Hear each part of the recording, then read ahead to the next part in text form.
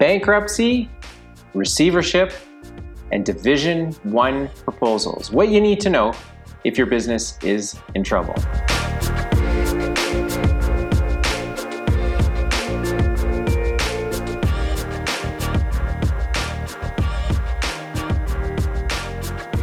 Thanks for hanging out today and watching this video or listening to this podcast. I'm talking about a topic that many entrepreneurs wish they knew more about. And given my personal experience and what I do every day, it felt appropriate that I would take some time from my normal podcast and video vlogging to try and bring you some information, some quick information that you can use if you think that your business is maybe in trouble and you need a little bit of direction to try and figure out what your options are. And so this is not meant to be in-depth, but it is meant to be a quick summary of the highlights of what you need to know about bankruptcy, receivership, and Division 1 proposals if your business is in financial difficulty and you're trying to figure out what do you do. So I think the thing I'm going to start with is probably just quickly spending a little bit of time discussing how does a business actually get to a place where the words bankruptcy, receivership, trustee, Division 1 proposal, notice of intent, all these fancy legal words start to be thrown around.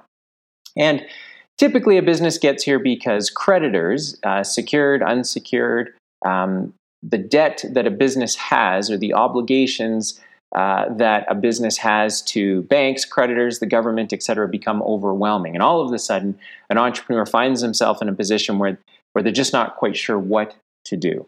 And so when your debt becomes overwhelming, when your cash flow isn't really working, it kind of leads to a couple questions, or you start to try and connect the dots and say, well, what really happened here? How did we end up in this position? And most times there's kind of a few key things that happen. And so sales get interrupted, or they fall off, or they slow down, which means that all the future cash that your business needs is no longer available.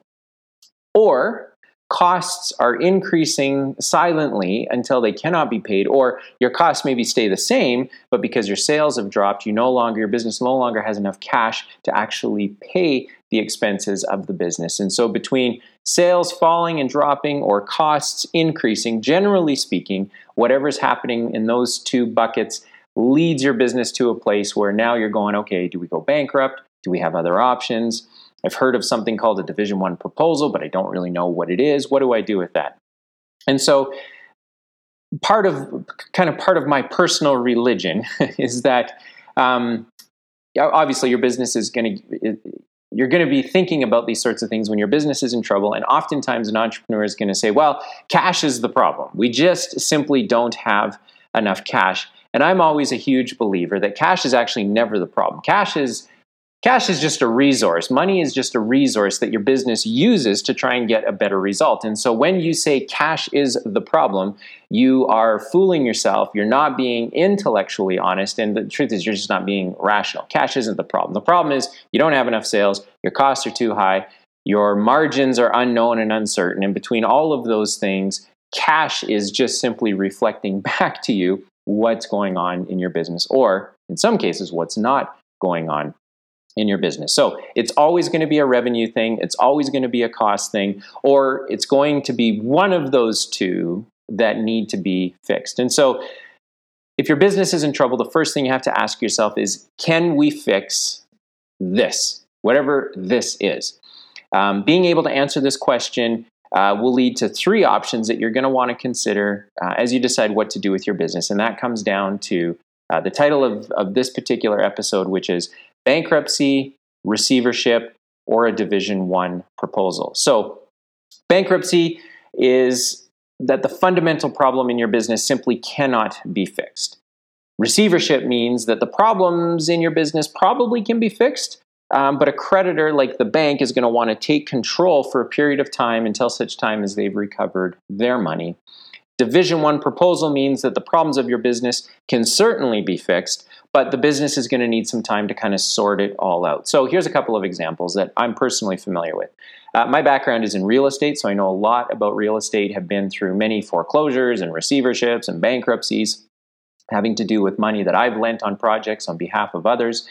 And typically what happens is take an inner city builder. They are buying old homes, fixing them up, and selling them. And so they need money to buy the land. They need money to pay for the costs and the improvements of the property. And then they hope that the property sells. If they have any kind of staff, so they have an office, maybe they have a couple of admin assistants, maybe they have an accountant or a bookkeeper, maybe they have a project manager. So those costs they have to pay in real time every single month. And they're doing that in anticipation, of course, of selling a property or two or three, and they can just sort of keep the cash moving through. But when a market slows down, or prices are too high, or they've overbuilt, and they have to sell at a certain price, all of a sudden that cash from the future is not going to show up. And that means that they're spending money today because they're thinking they're going to get it repaid when the house sells. And all of a sudden the house doesn't sell. And all that money they spent means they don't have money for other things like paying back their credit card, their line of credit with the bank, or payroll remittances or tax remittances with the government. Another example on the complete opposite end of the spectrum would be a business that says, we were busy. Our business was huge. We were doing big revenue, but we couldn't ever figure out why our accounts payable kept increasing. Our line of credit kept increasing. Our revenue seemed to be increasing, but at the end of the day, we're never ever showing any profit. And that's because when a business gets to a certain size, if you've not been able to figure out how your business makes money or what your margins are, then that means over a period of time, you just start seeing there isn't actually any money moving through the business. As soon as the money comes in, it's immediately going out, and there seems to be nothing that is paying down our debts and our obligations. And ultimately, you get a phone call from the government or you get a phone call from the bank that says, hey, time is up. We're going to issue a demand notice, or we're going to garnish your bank accounts, and now kind of all hell breaks loose. So those are just two basic examples of how a business can find themselves in this position. But there are lots of examples of businesses that don't make it, find themselves in trouble, and they're not really sure what to do. In your particular situation, you might think it's really unique, but businesses, they fail all for the same reasons. They fail because the entrepreneur might be really good at the product or the service, but they don't have any other people around them to help them understand the other stuff that they're not good at, and they just don't know what they don't know. But having said all of that, recognizing there are many reasons why a business is going to find itself in trouble, how do you know if the problems in your business can be fixed? Well, the first question I always like to ask when I'm meeting with a business that's in this position or making a decision to invest in a business that's in this position to try and help them is, do you actually know how your business makes money? Can you point to a time in your history when your business was actually making money? And maybe that was last week, maybe that was in your last fiscal year, but let's take a look at that and figure out how your business is making money. And then once you figure out, even though it's a silly question, once you figure out how your business makes money, then you got to ask yourself kind of the next set of questions. So if we know how our business makes money, then what do we need to do? Do we need to increase sales? Do we need to offer a new product, a new service? Do we need new customers? Do we need to resell to existing customers? Do we need to get into some strategic relationships that would give us some new revenue opportunities? Or do we need to decrease costs? Payroll is, probably one of the largest costs for any business. And so you need to ask yourself, does every single role on our organizational chart contribute to our bottom line and to our margin and to the result that we're looking for? Desperate times call for desperate measures, and often it's difficult to go to your staff that you've worked with for a long time, that have worked for you for a long time, to try and understand, hey, I know we've never really talked about this before, but I really need to understand, how does your role contribute to what we're doing here in the business? And certainly with what I do in my company, what we do when we're looking at opportunities to invest in is we do look at the organizational chart, the salaries and the overhead and the burn rate associated with every position on that org chart, and try to understand, how do all of these people contribute to the value of the business? And then how is the business utilizing the cash that the business produces to ultimately create an enterprise that's going to be around for a long time, that can save for the future, invest in new opportunities, give back to the community, et cetera, et cetera. So do you need to increase your sales? Do you need to decrease your costs? And depending on the answer to those questions, now you need to ask yourself, okay, so now what do we do? Do we claim bankruptcy with the business? Then does that mean we're going to claim personal bankruptcy as owners? Do we need to leverage our personal assets to raise more cash? How much do we need, etc.? And as you think through these questions, you're going to end up coming to a decision about bankruptcy, receivership, or Division 1 proposal. So let me give you kind of just a basic definition of what these things are. So what's a receivership? Receivership is a legal method that secured creditors can use to recover money owed to them by a business. If a business defaults on a loan obligation, then a secured creditor can appoint a receiver in their security documentation, if it allows for it, or they can apply to court to have a receiver appointed. A receiver only acts on behalf of the creditor it was appointed for, and this is key because a receiver doesn't mean it's acting on behalf of all of the other creditors. I'm involved in a situation right now where that is the case. All of the creditors thought the receiver was acting for them. Turns out the receiver was only acting for one of the creditors. A receiver has the authority to take possession of any assets that were pledged under the security documentation and sell them to repay the outstanding debt. So that's what a receiver is. What is a Division I proposal? A Division I proposal is an agreement between a business and its creditors, and it's meant to help a business reorganize itself and its finances so that it can continue to operate and repay creditors in an orderly and timely fashion. When a business files a Division I proposal, creditors cannot begin or continue any legal action against the business. And then just to give you a definition, but what is bankruptcy? Well, bankruptcy is a legal procedure that provides businesses with relief from creditors when a business has become insolvent or incapable of paying its debts and obligations. A trustee is appointed after a business voluntarily makes an assignment of its property to creditors or by one or more creditors making an application to court to have the business declared bankrupt. So now that I've defined all of that, kind of the theme that you'll see that comes out of that is bankruptcy means you're going to close the business down, and a trustee is going to be appointed to manage that process and just try to liquidate whatever can be liquidated to satisfy the creditors in order of priority of their claims. Going into receivership means the business still operates and continues to do what it needs to do, but it does so under the authority of a receiver who's acting on behalf of a creditor trying to get some money back. The last option is that Division I proposal where a trustee will step in and make sure that the proposal that the business has made to its creditors is followed. And if it isn't, then the trustee is there to sort of help the creditors and remedy the problems.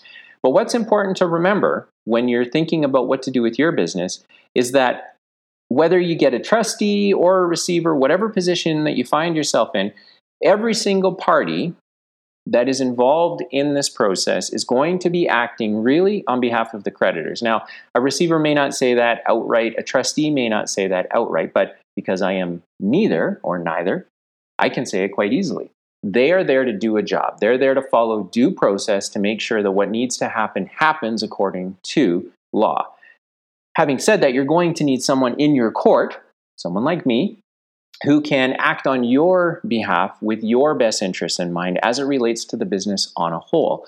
If you were to ask your creditors what you should do with your business, they're just going to say, sell everything and pay us back. Well, the truth is sometimes you're going to need more than that. You're going to need to increase your sales. You're going to need to correct and clean up the business, and you're going to need some time to do that. So a creditor is going to say, well, I don't really care. I just want my money. So this is where it can get a little tricky, and you can create a little bit of friction, because if you don't have someone representing your interests, or you yourself aren't really sure what to do, you're just going to do whatever a receiver or a trustee tells you to do, and that may not always be the best option for you.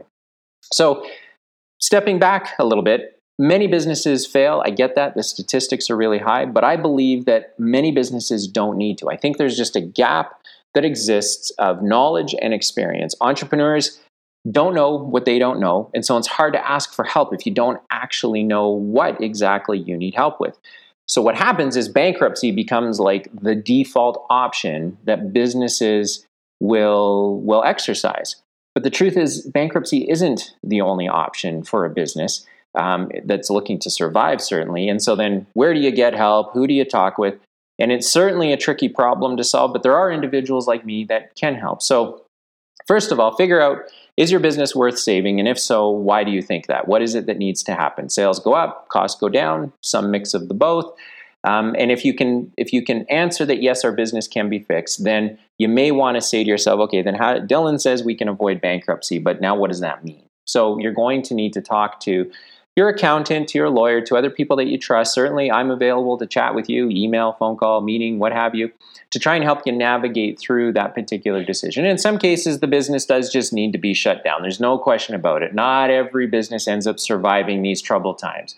But a lot of times, there are other things that can be done. You just need someone who's creative, who can look at all of the pieces of your business and try to help you make the best decision possible. So, I trust that you found this valuable. Hopefully you listen to it many, many times or watch the episode many, many times. And if you don't, that's fine. Pass it along to someone who could benefit from this. Many entrepreneurs live in a silo. They don't have a lot of other people to talk to. And by you shipping this off or sharing the link or distributing it amongst your own circle of influence, you might find that this information really helps an entrepreneur whose business is in trouble and they're not really sure what to do. They think they can make it, but the pressure and the burden of what they're dealing with is clouding their ability to make sound decisions. And so, anyway, I hope you found this valuable. Thank you for tuning in. And I look forward to catching you on the next episode.